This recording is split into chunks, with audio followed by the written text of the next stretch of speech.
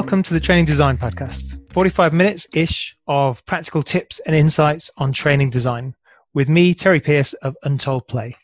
And me, Sheridan Webb of the Training Designers Club.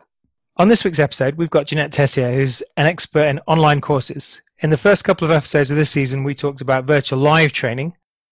Jeanette knows a lot about that, but she knows even more about online courses, and she's going to talk to you a little bit, I think, about the difference today between the two and some really practical tips about how to do online courses. Jeanette, do you want to start us off just talking a little bit about what you do? Yeah, sure. So I run the Get That Gang, which is online services really for small business owners, including subject matter experts, which comprises Get That Course Online and Get That Website Online. So it's something that has come about quite naturally for me. It's been an organic business growth, but based really on my passions for those two things and working with them, and then finding out that other people quite like me to work with them on them as well. So I'm very fortunate to have a business that I really truly enjoy. Excellent. And I think there's been a massive interest recently, hasn't there, with putting more things online, because I think what a lot of L&D departments and a lot of freelance trainers have realised is we need to really have that breadth of offering. We can't have all our eggs in one basket anymore. So I think there's a lot of people interested in creating online courses at the moment, which is why we invited you in.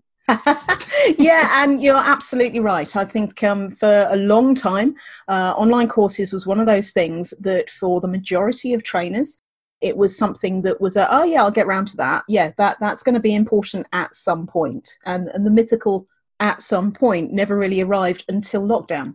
And then it was really a question of, actually, I really do need to start thinking about this stuff and understanding what it's all about. Now, whilst I would never have wished the coronavirus on the world in order for that to come about, it was certainly a question of being right place, right time to be in a position to help people understand sort of all the different nuances around the different types of online training that there are. Of course, the biggest split is between virtual live and online courses. And really, some of my work has just been helping people understand that, actually, because a lot of people are coming into this world really trying to play catch up and wishing they'd learned about it yesterday when they need to deliver today. So it's about sort of helping people understand what the different things are and then helping them understand how to get better at each of them, really. Great. And I think that might be a good place to start. I'm sure lots of the people who are listening are fairly okay with that divide, but let's try and make sure they all are. I mean, how would you characterize the difference between virtual live and online, and also why you might prefer one to the other?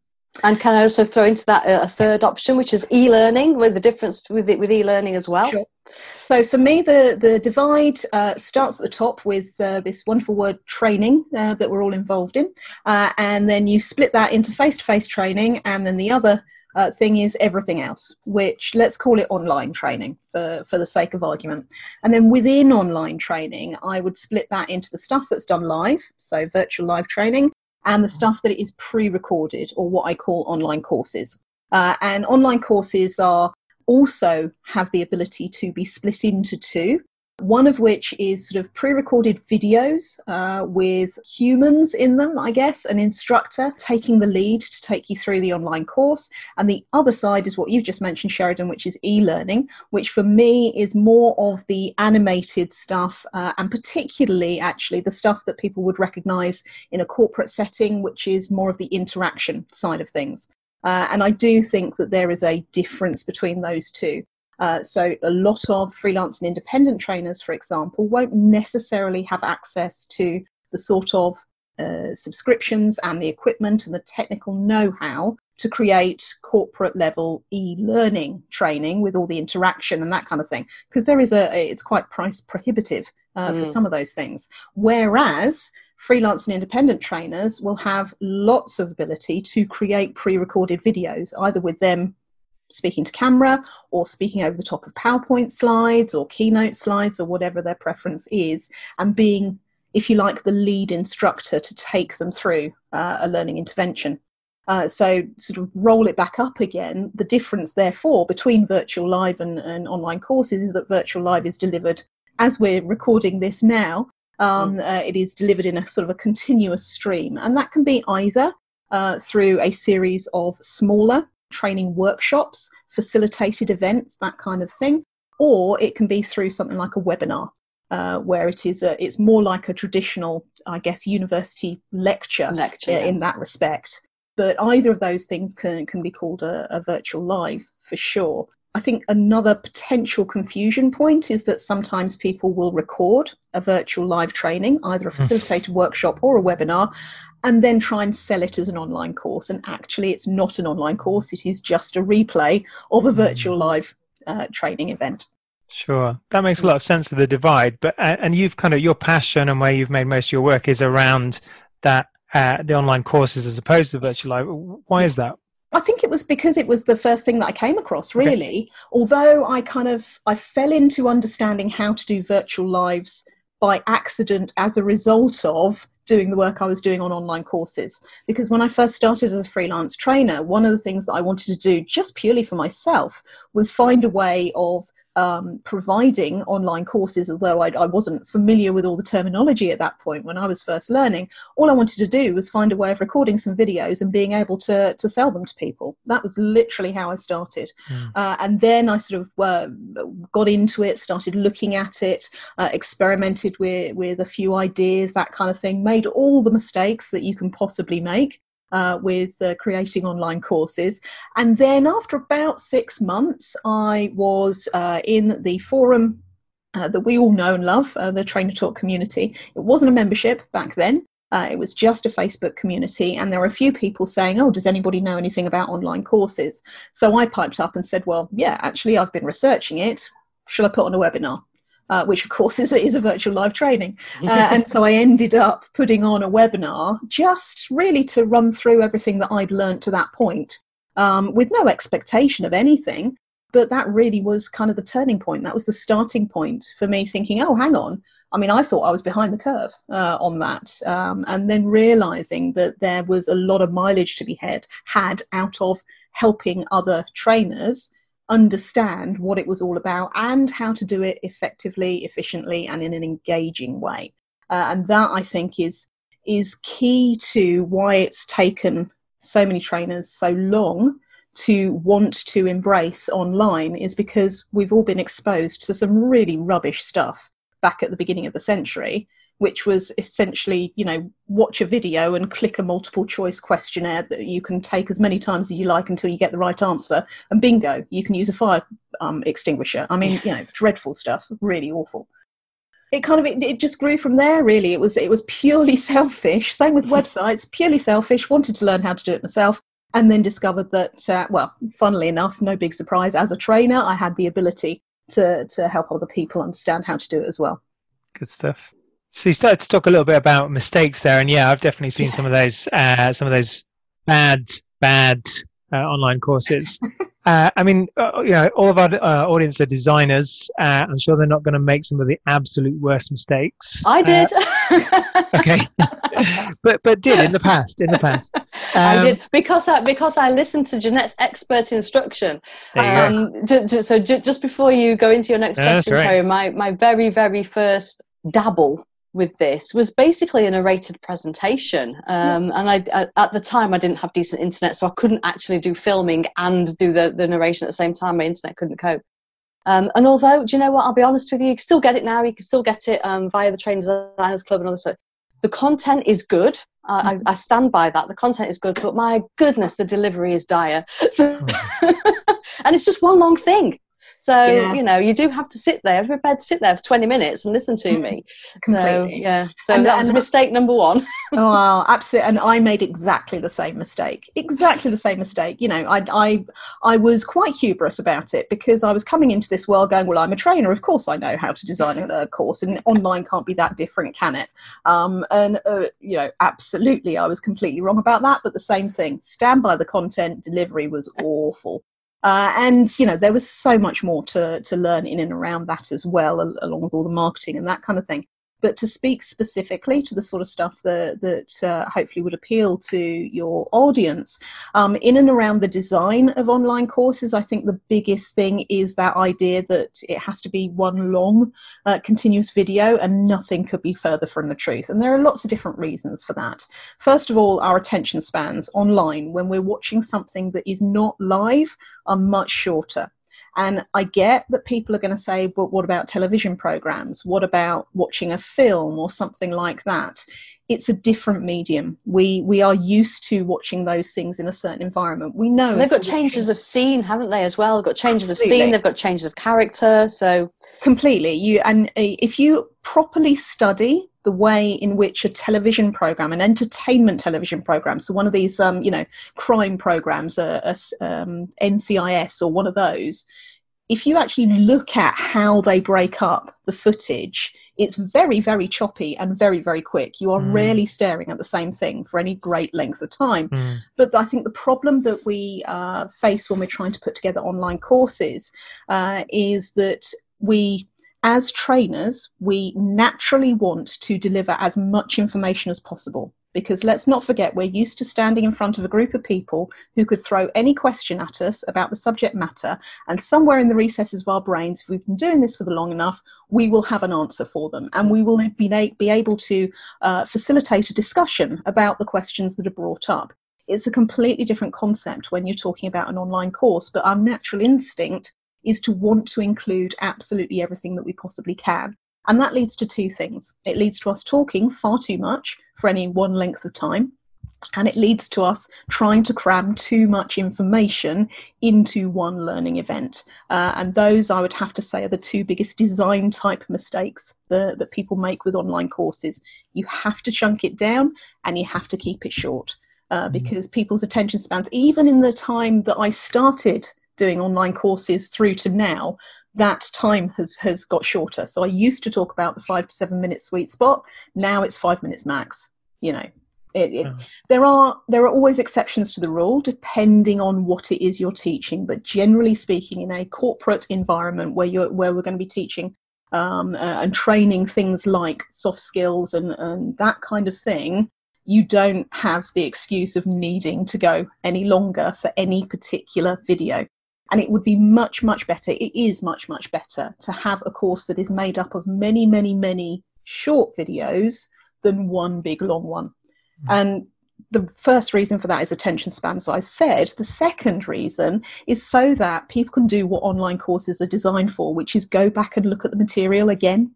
So they can go back and pinpoint the video where they heard that thing that they can't quite remember now, but they need to go and listen to again, and they want to go and watch again. And so it's our job as designers of online courses to make it as easy as possible for people to understand what is in each of those videos, so that when they do need to go back and review something, they can find it really, really easily. And that's the biggest benefit that online courses have over any other type of training event. Because with a face-to-face, you've got your memory. And as we all know, our memories are the worst things at remembering what actually happened and what was actually said. Yeah, we have workbooks, and that's fine. But with online courses, people can go back and they can watch exactly the same thing again and refresh their memories. Yeah, that makes a lot of sense. And I think as well, presumably that means that you can put things in between those little 5-minute blocks, like questions, social discussion, etc. Self-reflection, all of that stuff, really good stuff that enables us to deepen and embed the learning. Absolutely. Little downloads and things like that as well. So if you want to find out more, you can add in an article for someone to read or reference a YouTube video or something like that. So again, that's another way of breaking it up. But just the other reason, Jeanette, if you don't mind me saying, why we need to keep those videos short is it's a lot easier for us to film a 3 to 4 minute video than it is for us to get 15 minutes right in one take. Oh, trust me. Yeah. Oh no, I hear you on that one for sure. And I know when I'm doing a filming session, I tend to film in batches because I like to have the same energy coming across in all the videos. And you have the flow then, the mental flow. Yeah, and I have, my short-term memory is really pretty good, so I can remember what I've said in a previous video and refer back to it, so it makes it feel like it's properly streamed together. But yeah, you're absolutely right. You can always tell when you start filming as to whether or not this is going to be a day with lots of edits, or this is going to be a day where it just comes out naturally, and that's great. And I've had one occasion where I sat down to do a whole block of filming and I just couldn't get it right. I must have spent about half an hour just trying to do an introductory video. It's like, do you know what? I'm just going to walk away today. It's not happening. Well, for whatever reason, my brain isn't clicking in, my mouth isn't working properly, I'm tripping over the simplest words, it's going to be a nightmare to edit. Just walk away, do something else, because there's always plenty. But you know, that's true of design generally, isn't it? I mean, we have lots of discussions in the Training Designers Club. I mean, it is part art and part science, and if your brain isn't in it, sitting staring at a computer is not going to make it magically appear. So and the other thing that we talked about, again, we talked about quite recently, is about setting aside time for design. So making sure you are, as you said, you're going to film in batches. We design in a chunk of time, because otherwise the flow's not there and you lose your thread, and it just takes twice as long at the end of the day. Completely. Yeah. So some of the stuff you've been talking about there, Jeanette, I think is really about the structure of the course overall. You're talking about these 5-minute blocks, talking about being able to do stuff in between. Is there anything else you'd say about what really works well for you in terms of the structure of the course overall? I think helping your learners stay motivated, and this I think is probably going to be music to your ears, Terry, because it falls under the arena of gamification, right? Cool. And this is about helping people stay motivated and engaged with the material, and there are a number of different ways that you can do that. If you design assuming that people are going to sit down, start from the very first video and sit there and go through every single video in order until the end, then I think you're heading for a fall. Yeah. You have to understand that online courses are learner-led control. They can pick you up and put you down at any point. If they get a knock at the door, the postman comes with the latest delivery, the child is screaming in the background, or the dog needs a walk, or whatever it might be. Even if people aren't learning at home, if they're learning in an office environment, the phone rings, or, their boss comes over, or somebody needs urgent sign off on something. People, generally speaking, don't have that full chunk of time to sit down and watch it start to finish. So what you've got to do is make it really easy for them to be able to pick it up and put it down, and pick it up and put it down at any point. So there are a few little tips and tricks that they can do with that, and I'm sure you'll know far more than I do. But it's just simple things like making sure you have a really good intro, you have really good recapping of where they're at. You also have a really good way of helping them understand how far through the material they are. If it's appropriate, congratulating them on the new skills that they've learned, reminding them how far they've come and what they now know that they didn't know before, and what they can do with that new knowledge, and how that opens up new opportunities and new choices for them. The typical stuff that people will jump on for gamification is things like giving people badges for finishing a particular section, or awarding them a status that means absolutely nothing other than having that little glow of pride that says, oh yes, I got to this point. And you can also do other stuff. You can introduce some competitive element to it. So if you have, for example, within an organization, you have a cohort going through a particular training program, you can introduce that element of competition, which stops them trying to race through the material as quickly as possible, but gets them to concentrate on the different bits that you want them to concentrate on, and have a leaderboard and all that kind of stuff that really helps. So I think, to tell me your thoughts. I'm fascinated to hear what you think about that. No, you've hit a lot of bases there in terms of, I keep saying it, I'm sure people have heard me say it before, but gamification is all about motivation and tapping into the kind of motivators that are really deep for people and that keep them coming back to something. And you've talked about a lot of them there, I think really well.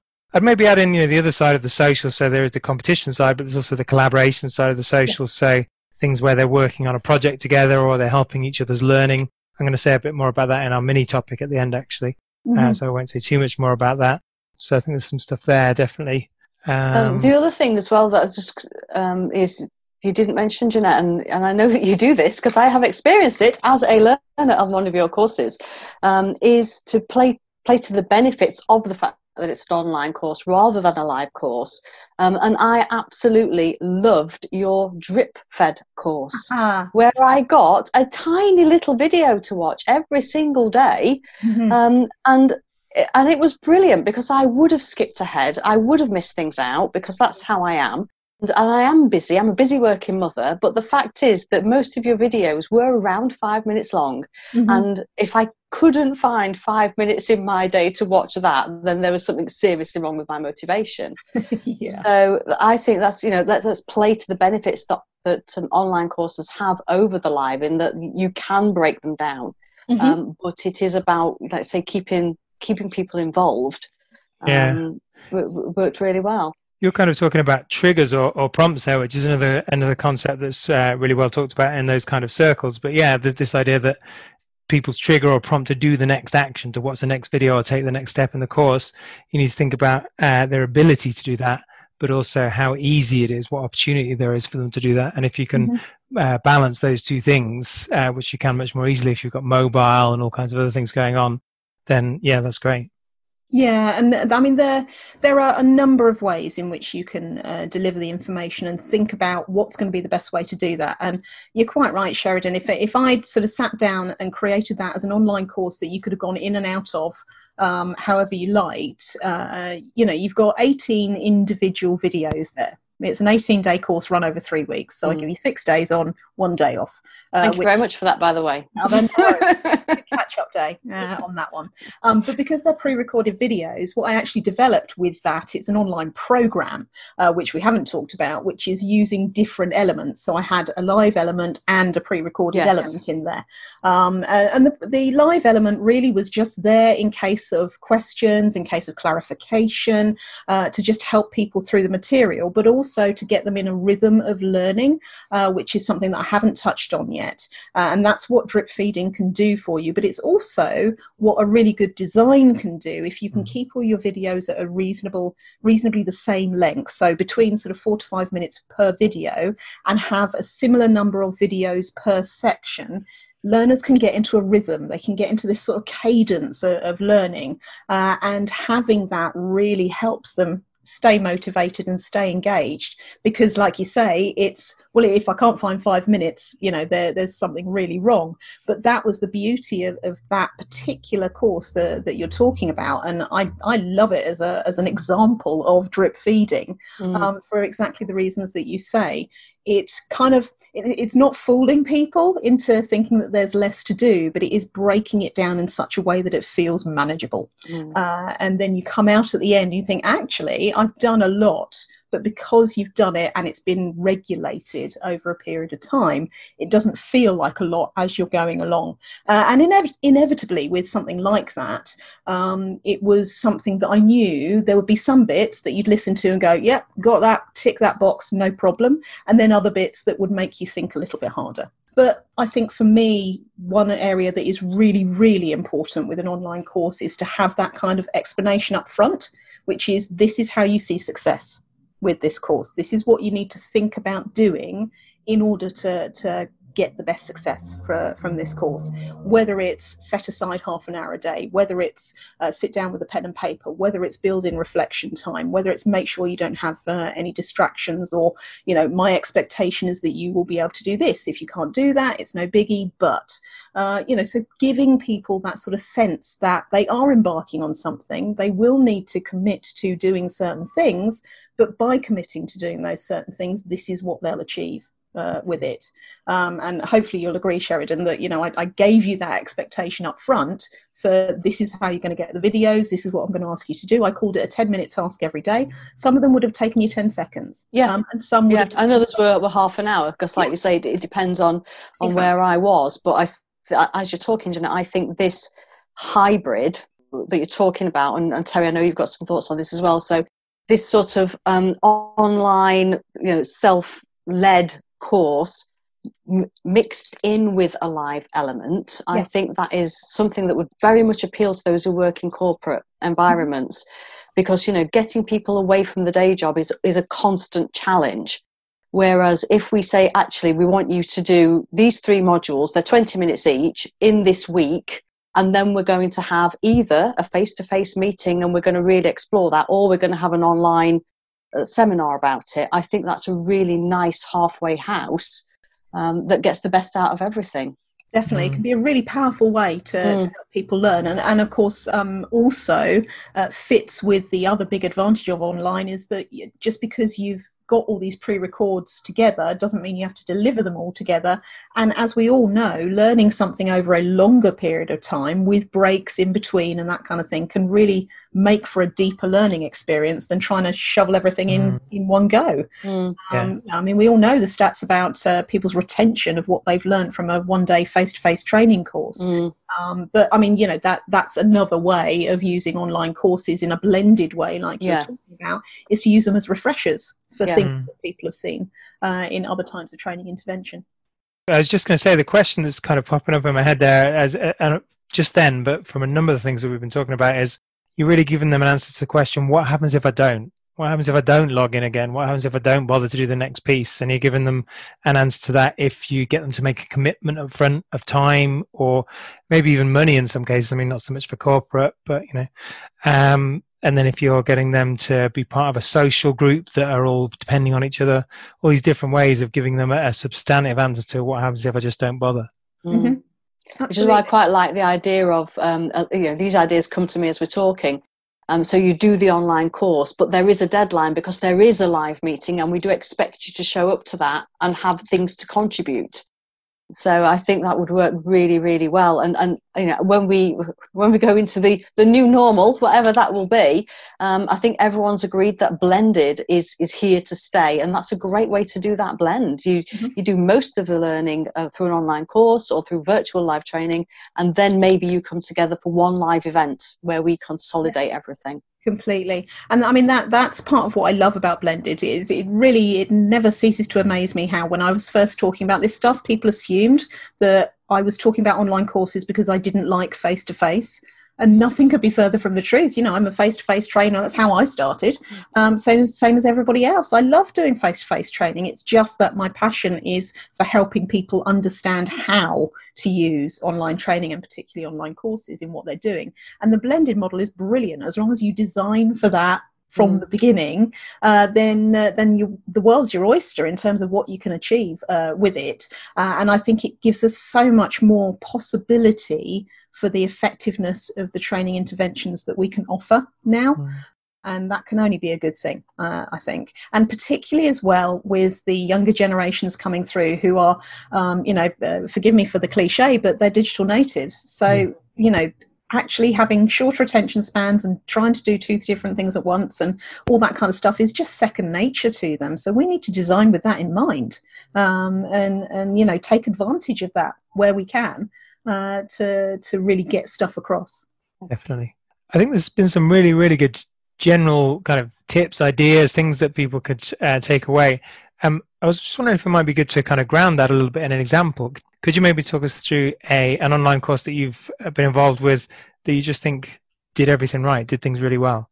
One that I've produced or one that I've been involved in? Either, whichever you like. Depends how modest you're feeling. Well, you know me, Terry. Let's talk about one of my courses. Right. So I think one of the ones that I have produced, apart from the one that Sheridan and I were talking about, which is the Sales Acceleration System, which is specifically designed to help people really nail down their sales process. So it won't be relevant to, I'm sure, lots of people that are listening to this if they're working in a corporate environment. But the one that for me really started cementing that I was practicing what I was preaching was something called the Easy Online Course Builder.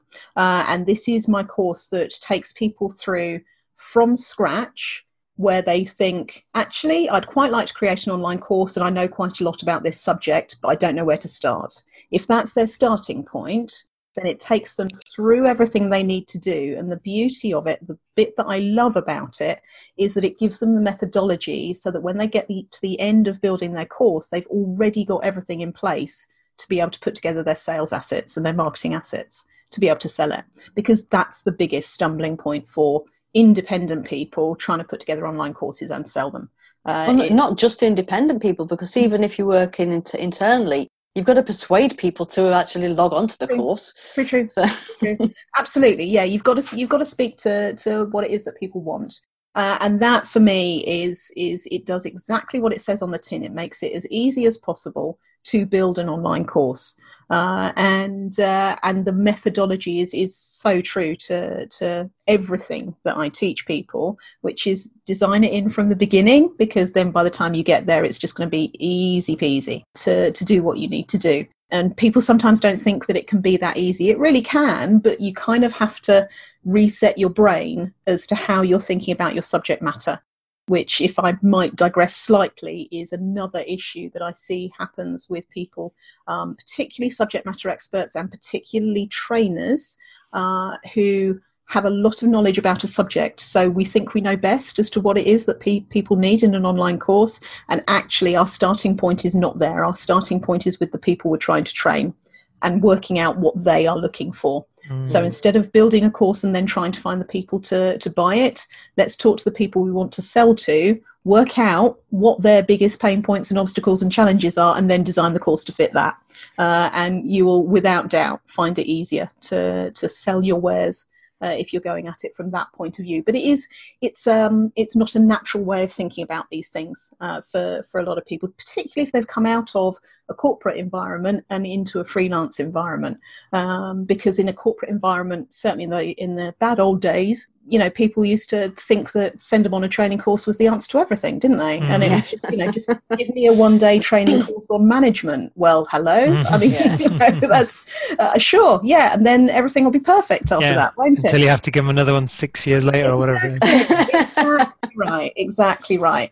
And I mean, again, to come back to sort of the generational thing, there are all sorts of research studies that say that the younger generations are absolutely used to being able to tailor a learning experience according to their specific needs, right? So if we can produce courses that give them the ability to have this modular approach of a little bit of this and a little bit of that and something from that one over there, because that's what suits their particular personal needs at this point, then that is always going to be more successful than giving everybody a sheep dip kind of approach. I'm sorry, I've digressed from give us an example of a great course, but it felt natural to go down that particular rabbit hole. It's all great stuff. I love the fact that when we were talking about an example of an online course, it was very meta. It was an online course about online courses. I know, right? In this episode about online courses. I love it. Can I just make an observation and then ask a question?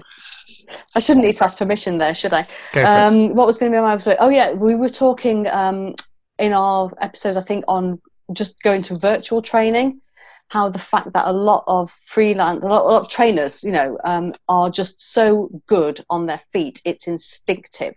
Mm-hmm. So actually, to think about the design process is something that they don't normally do, because they plan it in their head and then they just use all their inherent skills to deliver on the day. So just designing for a virtual live training means they're having to think a lot more about design.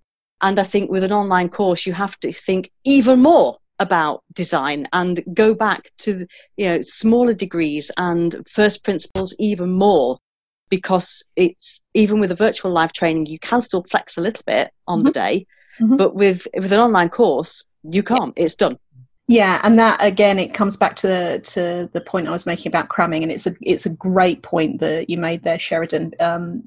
We are trying to get far too much information across, but actually, and particularly if we are trying to sell these things as part of our business, we're cutting our noses off to spite our faces if we try and put too much in one course, because what you want is the follow-on for people. You want to give them such a good, compact, really effective training intervention with your online course that they go, brilliant, where's the next one I can sign up for? Well, that's the mistake that I made, because I put everything I knew into a course on how to design training, and actually a lot of people don't need that level of detail. Yeah, they just want a bit of guidance. Yeah. So yeah, absolutely. It's a brilliant example. But I too fell absolutely slap bang into that trap when I was first designing, which is exactly why it's part of what I help people understand now and really take them back to basics. I mean, there's a couple of things that I will say to people when they are in the process of creating their first online course. The purpose of your first online course is not to get that training across. It's to create an online course. because what you're doing is learning a new skill. And that comes back to what you were saying, Sheridan, about lots of trainers are able to think on their feet. Well, yeah, they are now. But when they first stood up in front of a room of people, they weren't in that position. It was terrifying. But it was so long ago, very few of us really remember just how probably bad we were the first time. I've actually got a video of it somewhere. It's on VHS, which has stopped me from watching it for many years. So, but it does. Last time I did watch it, it did remind me just how nervous and bad I was. Absolutely, but of course, everybody's got to start somewhere, and that I think is something that we can judge ourselves a bit harshly about when we're creating online courses. We kind of expect ourselves to be able to produce something perfect straight away. Well, A, perfect doesn't exist, and B, we're being really mean to ourselves. We're learning a new skill here, and we actually do have to spend more time working out how to do it because we haven't done it before, and we certainly haven't done it as much as we will have done standing in front of the classroom, being able to take anything thrown at us. We haven't really talked about what technical ability and technical skills you need to create an online course. And I think that would perhaps put a lot of people off, thinking that, well, I'm not a programmer. I haven't, I can't invest in fancy software. I don't really know what I'm doing. What technical skills do you need, Jeanette, to create an online course? I would say that if you have a smartphone, you've actually got all the equipment that you need to create something that could be called an online course. Where we get caught up is thinking, okay, it has to be at a certain level, and it has to be a certain sort of output and level of professionalism and all that kind of stuff. And there are so many rabbit holes to go down when it comes to thinking about creating an online course. But what I would say, and the good news, is that it is way easier to get out there and get started now, today, than it was even 2 years ago, even 5 years ago. And certainly any more than about 5 years ago, you'd have really struggled, I think, to put something out that you would consider to be professional enough to sell to other people or to put into a corporate environment as an independent. Okay, so let's make the distinction now in terms of the technical stuff that you need. I'm talking very much from the point of view of personally, what people as individuals might need if they're doing this on their own. If they have the backup of an organisation, of a corporate setting, then the chances are there's going to be some kind of LMS, there's going to be some kind of recording capability that is there, which is beyond the budgets of most individual people, but absolutely something that you can do in a corporate environment. But for individuals, I would say the best place to start is to look at one of the many software platforms that are available to you. Such as? I'm going to tell you that bit. Thank you. That's all right. There are lots of them. What I would suggest you do is just take, say, 3 and choose between one of those 3 and really do a deep dive into their knowledge base and their articles and everything they've got to help you understand how to create an online course, because it's in their best interests to help you do that as quickly as possible, because they want you to keep paying them money to use their software platform. So have a look at Teachable, Thinkific, or Podia. Podia is an interesting one because it is actually what I would call more of a hybrid online course platform, because it offers you the ability to do more than just provide online courses. So you have the ability in there to do things like memberships and other bits and pieces like that.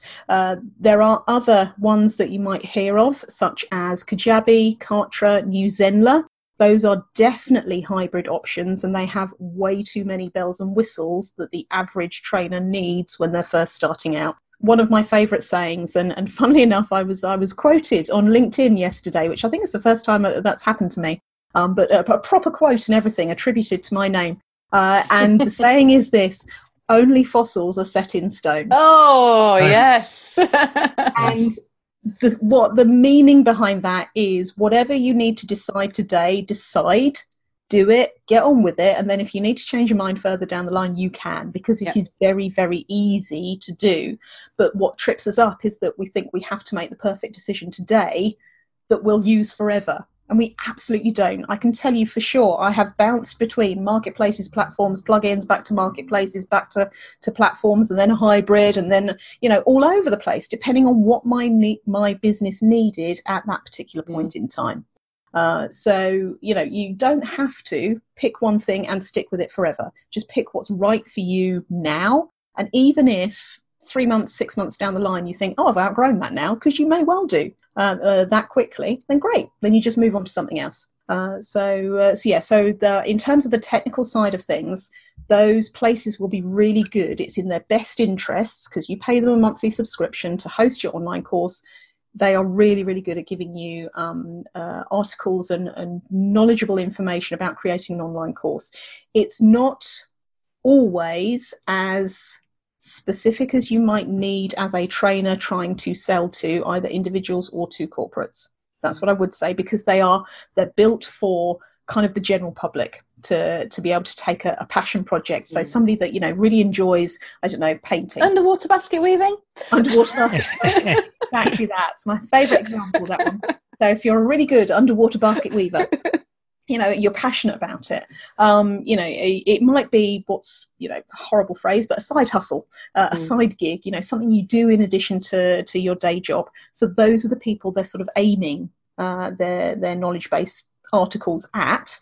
When you get to the point where you're thinking, actually, I need something that's a little bit more professional and polished, that's where people like me come in and just sort of help you understand what the next step is to take. But you don't have to do everything straight away. You don't have to spend a fortune straight away. If you are fortunate to have a little bit of funds in your business to invest, I would say get a decent microphone, have it as something that is separate to your computer, your laptop, whatever you use, because the quality will always be better than what's built in. And the same goes for a webcam. Get a decent webcam. I would recommend the Logitech C920 on that, except you can't get them for love nor money at the moment because everybody's trying to buy them. Although if you order on Amazon, I think they'll promise to get you one by the end of August, something like that, or before the end of August. But definitely a decent webcam, because again, it gives you the ability, having it separate to your computer gives you the ability to position it in a way that just makes you come across better on screen. One of the biggest rabbit holes I see people going down when they're looking at buying stuff is they think they need to get green screen and all that kind of stuff. And I can promise you that green screen is way more hassle than it's worth.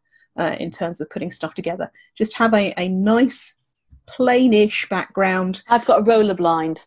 Yeah, exactly. I've just got a roller blind. Exactly that. Yeah, it's all you need. It's all you need because, you want people to connect with you by seeing your face if you're on camera. And I would absolutely advise that you are on camera at least twice, once at the beginning and once at the end, and preferably throughout as well. However, people are less interested in what's going on behind you unless it looks like what I've got at the moment, really messy office. But that's why I've got, my sort of backdrop that I can pull across like a curtain behind me for when I'm doing filming. It needs to be there. It needs to be sort of, the professional image that you want to put across, but not distracting for people, because ultimately you don't really want them to be staring at you all the time. You want them to be looking at whatever's going on screen. Fantastic. I think there's some amazingly good stuff there for people to, wherever they're at on their journey for online courses, get some really practical stuff and go away and put it into action.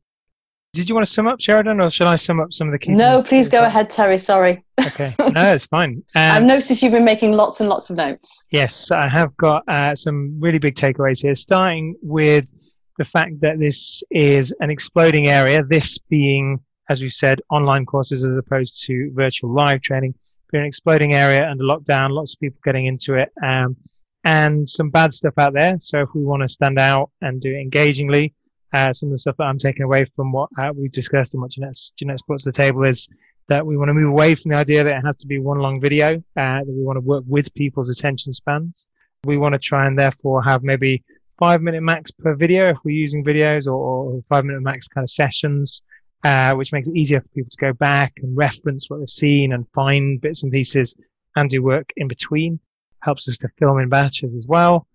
We've talked a little bit about the overall structure and that we want to keep in mind throughout that we need to motivate and keep bringing them back to the table, building things in there, whether they're gamification elements or just thinking about, what's in it for them to not put it down and to keep coming back. Is there a progress register? Is there social elements? Is there competition? All these different things we talked about. We talked a little bit about the rhythm of learning and having a kind of cadence or a pace that helps them feel like it doesn't kind of take much time, that it kind of flows. And we also talked about mixing it with all kinds of other things, and this idea that blended learning is perhaps the best way forward when we can. We talked about Jeanette's example where giving the methodology and then building around that methodology really gave the course some grounding and helped people to work their way through it. We talked about not giving in some of our worst impulses to digress and cram everything in. So starting with the need of the user, and we talked about trying to make it modular so that it can suit people's kind of modern lifestyle. And then we talked about the fact that when you're creating your first course, don't worry too much. You need to just get something in the can. And then we also talked finally about the technical skills and ability that are needed, which the bar is getting lower all the time. Really, all you need is a smartphone. But if you want to start using things like Thinkific, Teachable, or Podia, then they are motivated themselves to give you lots and lots of help and guidance. And if you want to spend any money, your top two priorities should be a mic and a webcam. Nice summary. Very good. See, we do listen to our guests. I didn't doubt it for a second. Fabulous. And make notes as we go as well. So. Did you want to add anything, Jeanette? No, that was a great summary. Thank you very much for letting me have the time to waffle on about one of my favourite subjects. Fabulous. No, thank you for coming on and helping us understand more about it. Definitely. All right, well, thank you so much for joining us and enlightening us. Hey, no worries, and have fun with the rest of your recording. Brilliant. Thank you. Thank you, Jet. So, as usual, we're going to spend a few minutes just switching topic a little bit, although actually today's topic is quite closely related to our first topic. I wanted to just mention a little tiny bit about a month-long masterclass that I'm on at the moment. I won't surprise you at all to know that it's about gamification. It's one run by Yu-Kai Chao of Talis' fame, if anyone's come across him. But it's not so much the content of the course that I wanted to talk about. It's the way the course is being run, which I think is particularly good. So I just wanted to kind of, just observe that one of the best things about it actually is the forum, the course forum, because I've done MOOCs and kind of various online courses which had forums, and where forum was supposed to be part of the learning for people to be able to kind of socially learn from each other and discuss what they've learned and what they're doing. And some of those, the MOOCs, there's a bit of tumbleweed really in the MOOCs. They're just kind of, okay, a few people commenting and no real energy and no kind of big conversations going on. And I think that's partly because, that's the way that it's been set up. The forum's just been put there, and the entire motivation, talking back to some of the things we said earlier about motivation, has been left to the individuals. Yeah, so it's almost an afterthought, I guess. It's like, we can put a discussion forum in there, so we'll just pop it up there and see what happens. Exactly. So that's what I've encountered a lot. But on this course that I'm doing this month, I've encountered exactly the opposite. That actually it's just been really set up from the word go. A little bit like Jeanette was talking about with expectations. The expectations have been drilled in from up front, and also the kind of financial commitment that all the people who are on the course have made. Is encouraging them to follow up on that motivation. But drummed in as an expectation. The content that we're going to give you is less than half of the value of the course and what we're doing here. By far the greater part is you processing it, commenting it, working in project work, but not in a silo. The most you'll get out of that is by commenting on each other's work and discussing what you've learned. And just that expectation setting, as well as having actually a great forum platform, just a really, really technically good forum platform that they've obviously, shelled out for, it's just made all the difference, I think, in that follow-up. But that doesn't surprise me in a way, Terry, because we know that learning improves when we learn with others. And that is a fact, because we do inspire ideas in one another. We do build on each other's ideas. We do get to look at different perspectives and get to consider things that we might not have considered. And I think we talked in one of the other episodes about the value of communities, particularly like the Training Designers Club. It's having that group of people who are all motivated and supportive really, really helps development. And I think what you're saying there is you've got that community, but even more so, it's in a very specific area. So the learning is really focused, whereas in the learning community, it's perhaps a little bit more general. Yeah, that does help. But again, I do think it's, thinking about how this could be helpful as an insight or an area to think about for designers, it's about putting that effort in as you designed it. They've obviously not just thought, well, we'll rely on the motivation of the individuals who've signed up to the course. They thought, we are going to do everything in terms of the setup that we possibly can to catapult that forum into energy, vibrancy, effectiveness. So are specific questions posted at specific times? How are they doing that? So, well, most of it is actually off the back of the content. So the question is posted off the back of the content, but there are extra little bits injected in from time to time as well. There's things about grouping. So rather than just saying, look, everybody comment on each other's work, one of the things we've been encouraged to do is sign up to a group with an animal. I'm in the octopus group because I like octopuses. And then, within the larger cohort, you've got these little mini cohorts that now have a sense of, ownership and community. Actually, I'm part of the octopus. So when an octopus pops up and says, I need a comment on my work, I'm right there. Yeah.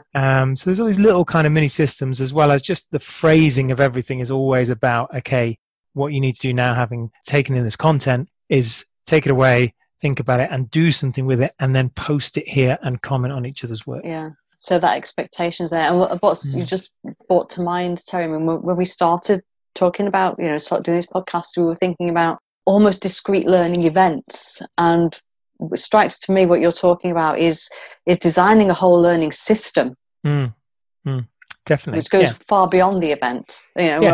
And where does our role begin and end now? Well, it tries to bring it into life, but really our role is about making the learning happen.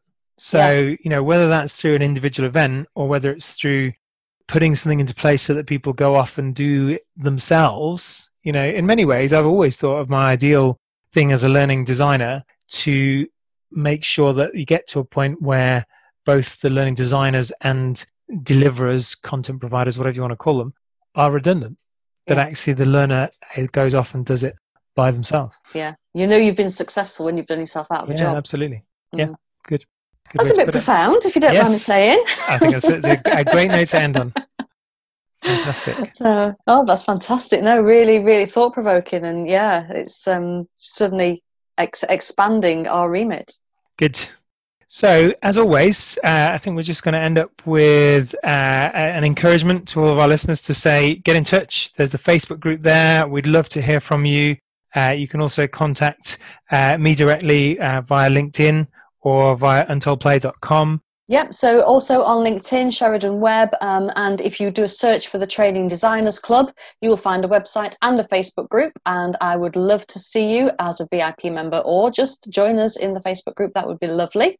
And in terms of Jeanette, who's unfortunately had to go before she could do her little pitch at the end around where you should get in touch, but she did mention... We'll put them in the notes, so it'll all be there in the show notes. She mentioned some of her businesses online.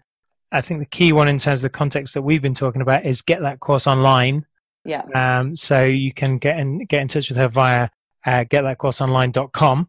Yeah. But also we'll put lots more information about all the things Jeanette's offering and ways that you can get in touch with her in the show notes. And of course she's on LinkedIn as well. So absolutely. Good stuff. It's been really good to talk to you today, Sheridan, to have our second guest and focus on, I guess, the other side of that coin that we started off with on virtual training now by following it up with online courses. Yeah. Look forward to seeing you again next week. Okay, that's fantastic. Thanks very much, Terry. Cheers. Take care.